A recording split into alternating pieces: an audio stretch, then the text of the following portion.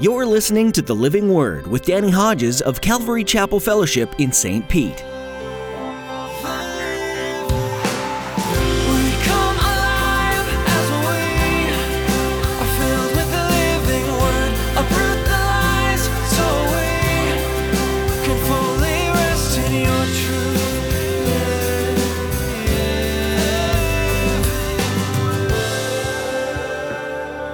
Anytime you see in the Old Testament, the angel of the Lord, that's Christ before he became Jesus. Are you with me? This is Christ in the Old Testament. The angel of the Lord, that's Christ, appeared to him in flames of fire from a bush. When John sees Christ in his glory in the book of Revelation, chapter 1, eyes flaming fire, holiness. In today's message, Pastor Danny will remind you that throughout the Old Testament, there are appearances of Christ. In the biblical account of Moses, Moses fell from grace in Egypt after killing an Egyptian and then goes to the land of Midian to become a shepherd. In Exodus chapter 3, we see the angel of the Lord appearing to Moses. Anytime you see that angel of the Lord, this is a reference to Christ before he became Jesus. This text also tells us that Christ is flaming with fire. This is his holiness.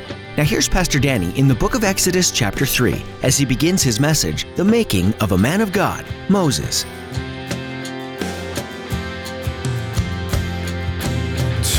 every nation for all generations, together in love, we'll move mountains by faith until all have tasted, seen, and heard the power of the living word.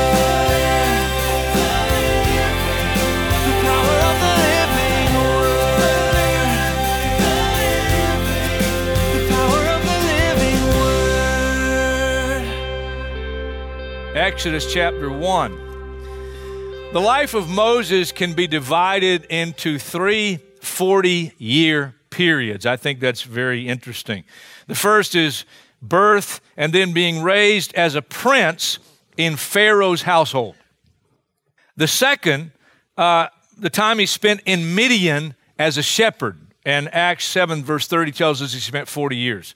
And the third, he's leading Israel in the wilderness, and of course that was 40 years.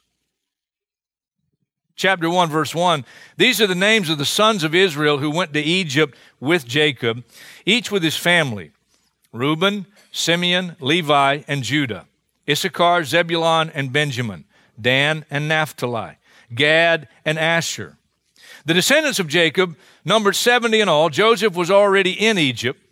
Now Joseph and all his brothers and all that generation died. But the Israelites were fruitful and multiplied greatly and became exceedingly numerous, so that the land was filled with them. Then a new king, who did not know about Joseph, came to power in Egypt.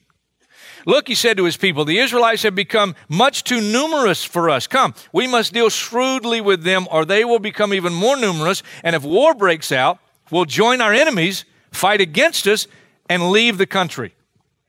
So they put slave masters over them to oppress them with forced labor. And they built Pithom and Ramses as store cities for Pharaoh. But notice this, the more they were oppressed, the more they multiplied and spread. That's the same thing that happened too in the book of Acts with the early church. The persecution actually caused the church to grow more. So the Egyptians came to dread the Israelites and worked them ruthlessly. They made their lives bitter with hard labor and brick and mortar and with all kinds of work in the fields. In all their hard labor, the Egyptians used them ruthlessly. The king of Egypt said to the Hebrew midwives, whose names were Shiphrah and Puah, when you help the Hebrew women in childbirth and observe them on the delivery stool, if it's a boy, kill him. But if it's a girl, let her live. The midwives, however, feared God and did not do what the king of Egypt had told them to do. They let the boys live. Then the king of Egypt summoned the midwives and asked them, why have you done this? Why have you let the boys live? Now catch the answer. I love the answer. The midwives answered Pharaoh, Hebrew women are not like Egyptian women. They're vigorous and give birth before the midwives arrive. Burly women. So God was kind to the midwives, and the people increased and became even more numerous. And because the midwives feared God, he gave them families of their own. And then Pharaoh gave this order to all his people. Catch this next order. Every boy that is born you must throw into the Nile, but let every girl live. And scholars suggest that this was something that would have been easier in this culture to get the people to do than, of course, in our culture, because they worship the gods of the Nile. And probably the idea was that we're not given all the detail. Probably the idea was offer your child, your son, to, and he might have named the god. Now, we don't know that's what happened, but if you read the history of Egypt and know about all the gods they served, it's not improbable. It's perhaps even likely. Now, chapter 2, now a man of the house of Levi married a Levite woman, and she became pregnant and gave birth to a son. When she saw that he was a fine child, some translations say he was not an ordinary child. Now, of course, anybody gives birth and you have a child, you say, oh man, it's the best kid in the world. When she saw that he was a fine child, she hid him for 3 months. But when she could hide him no longer, she got a papyrus basket for him, coated it with tar and pitch. That's the same word for what they use for the ark. It's the word also translated atonement. So they make it waterproof. Then she placed the child in it, put it among the reeds along the bank of the Nile. His sister stood at a distance to see what would happen to him. I don't know how many times I've been through this story. It never gets old. You talk about the providence and hand of God working through the free will of man. Then Pharaoh's daughter went down to the Nile to bathe, just by coincidence. And her attendants were walking along the riverbank. She saw the basket among the reeds and sent her slave girl to get it. She opened it and saw the baby. He was crying, and she felt sorry for him. This is one of the Hebrew babies, she said. And then his sister asked Pharaoh's daughter, shall I go and get one of the Hebrew women and nurse the baby for you? You just got to love this. This is Moses' sister. You want me to go get one of the Hebrew wives to nurse the child for you? Yes, go, she answered. And the girl went and got the baby's mother. Of course. And Pharaoh's daughter said to her, take this baby, nurse him for me, and I'll pay you. I'll pay you. I mean, God's got to be chuckling. Go ahead, go work this thing out pretty good. She's getting paid. So the woman took the baby and nursed him. When the child grew older, she took him to Pharaoh's daughter, and he became her son. He's going to grow up as a prince.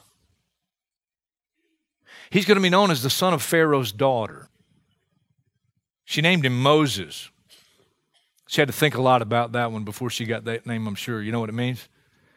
She says, she named him Moses, saying, I drew him out of the water. It means to draw out.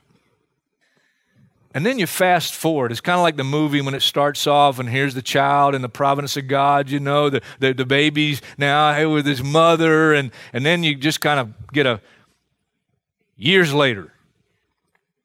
Verse 11, years later. One day after Moses had grown up, he went out to where his own people, the Israelites, were and watched them at their hard labor. Now, he's a prince. He's grown up in a palace. He saw an Egyptian beating a Hebrew, one of his own people. Glancing this way and that and seeing no one, he killed the Egyptian and hid him in the sand.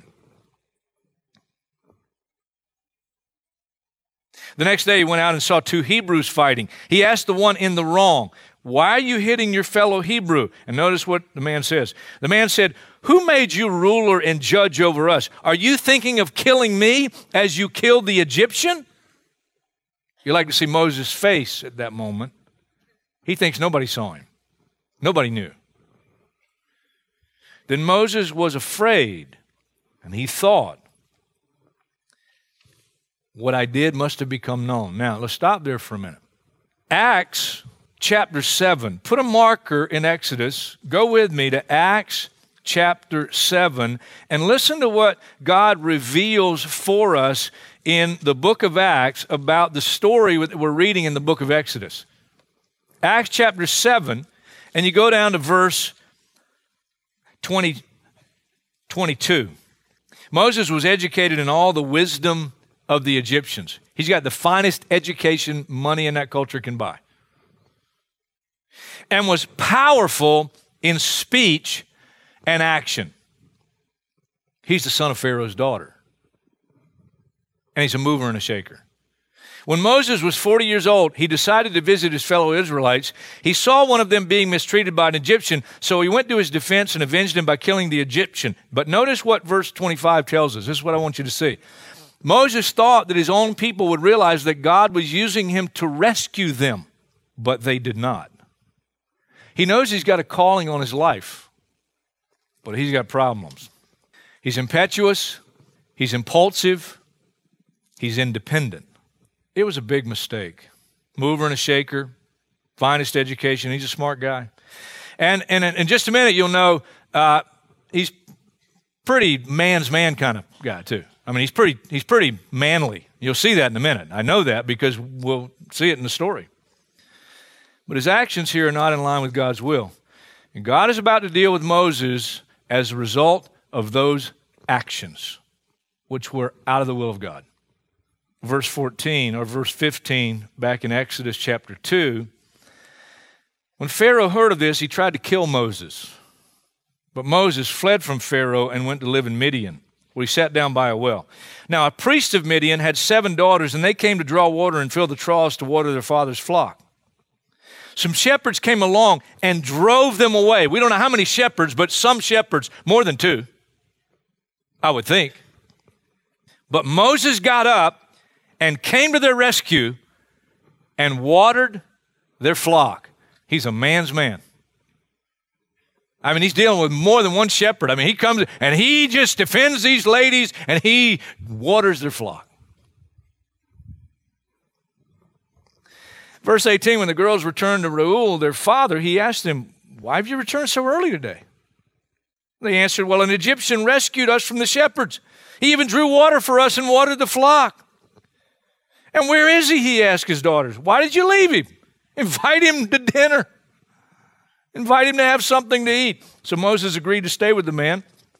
We don't know how much time passed, but this guy gave his daughter Zipporah to Moses in marriage.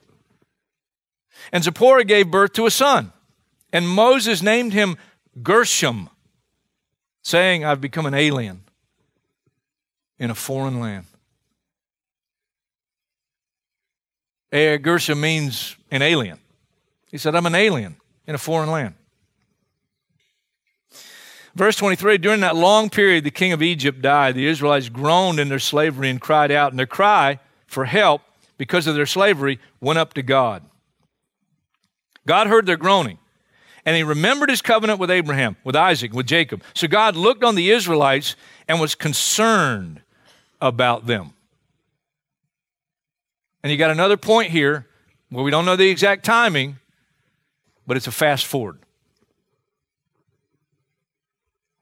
Acts tells us 40 years. 40 years that Moses was an alien in a foreign country, foreign land. And then chapter 3. Are you with me? 40 years. Now Moses was tending the flock of Jethro, his father-in-law, the priest of Midian, and he led the flock to the far side of the desert and came to Horeb, the mountain of God. Stop there for just a minute. Let's think about this. He grew up in a palace. He's educated in all the education of the Egyptians. Best education money can buy in that culture. He goes from a palace to a pasture.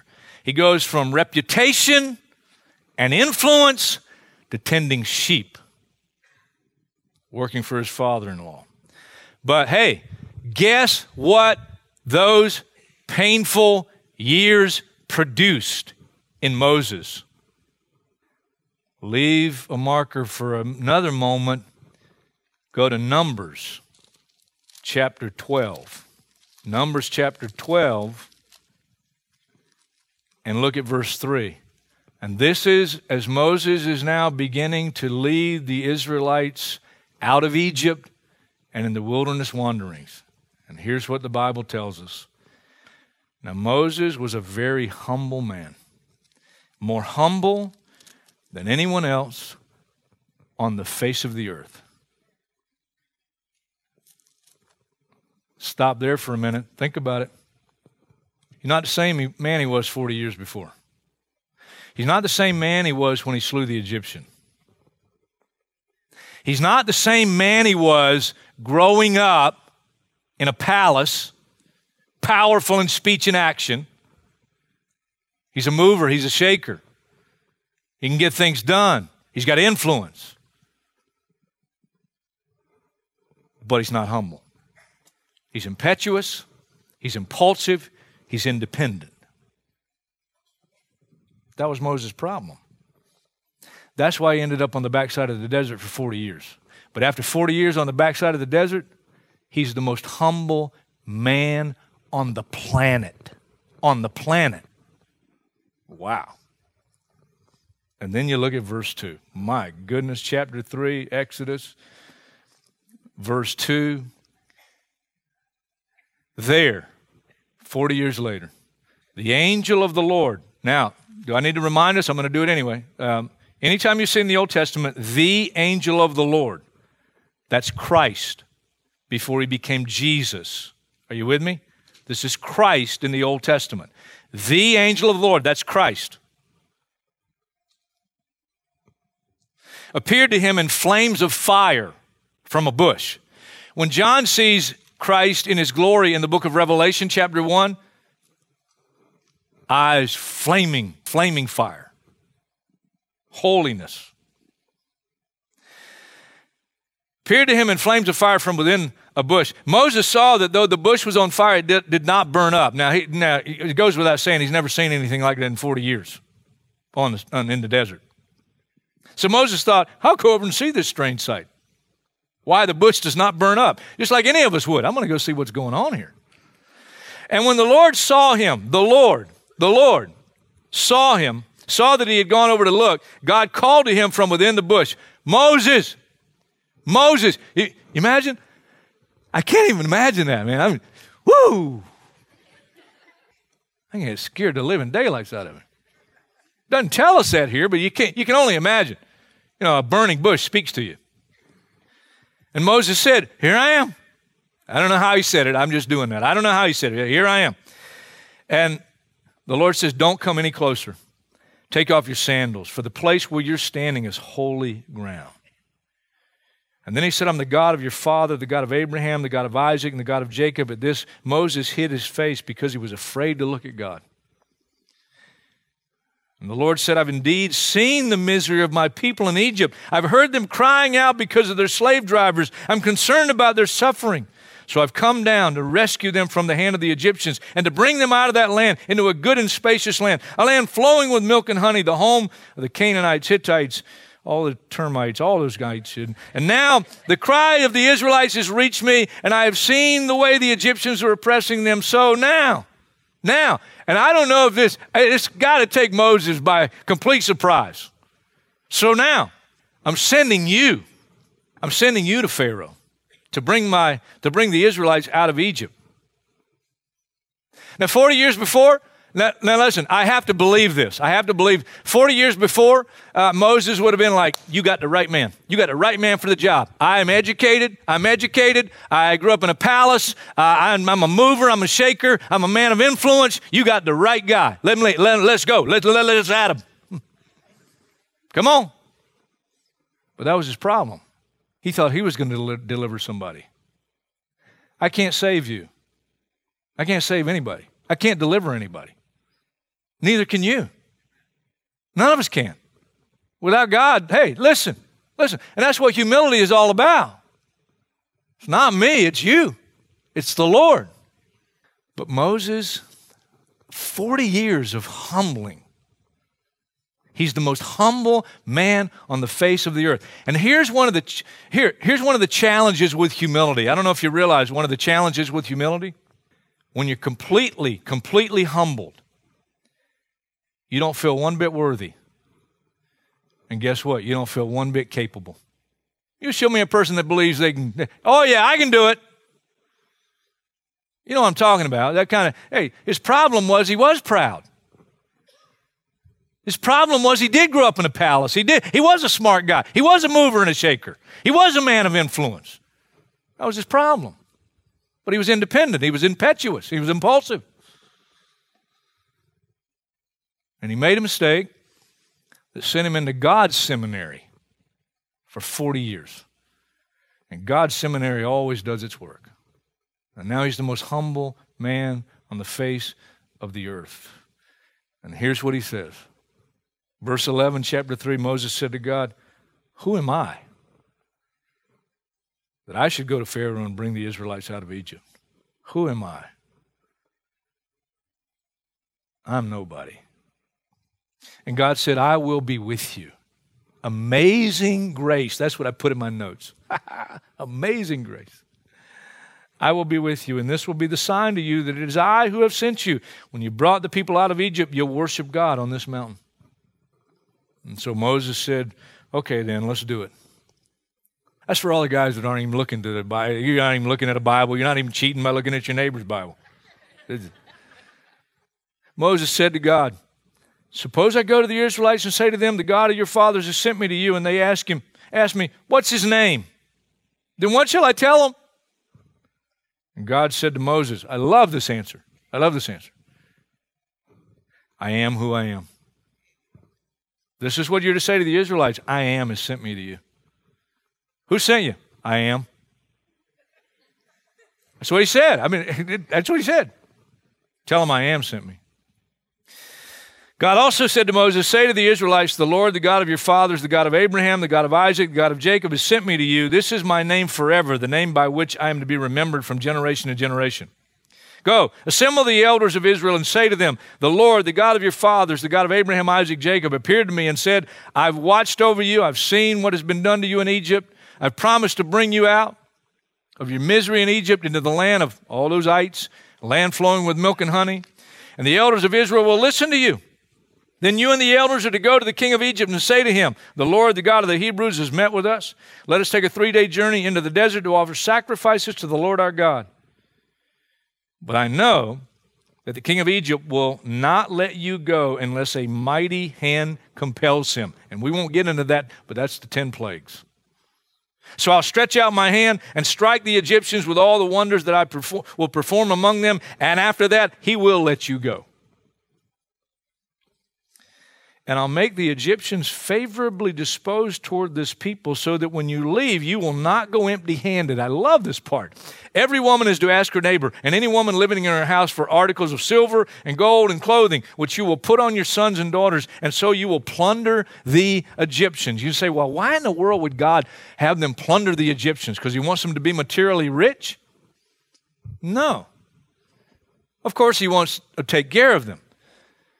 But when they began the wandering in the wilderness, God gives instructions to Moses about the building of the tabernacle and the materials for the tabernacle. Where are they going to come from? From the material blessings that God provided when he delivered Israel out of Egypt. And they would give willingly for the work. I think that's cool.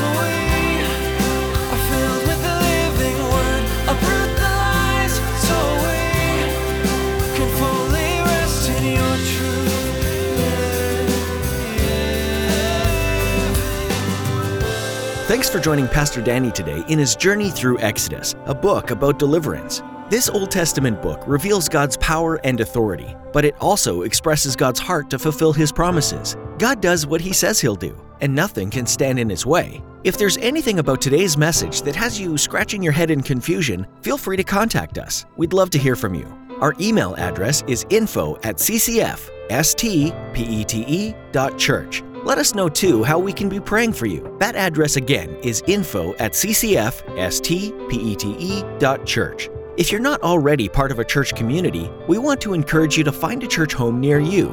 This will be a place where you can grow in your faith and ask tough questions, while also finding a community of believers that will support you. If you're in the St. Petersburg area, come join Pastor Danny at Calvary Chapel Fellowship. We're holding services each Saturday at 6 p.m. and Sunday mornings at 9 and 11. If you can't make it in person, you can still be a part of our time of worship via live stream. You'll find all the information you need on our website. One more time, that's ccfstpete.church. Thanks for tuning in, and we hope you'll join us again for our next edition in the book of Exodus, right here on The Living Word.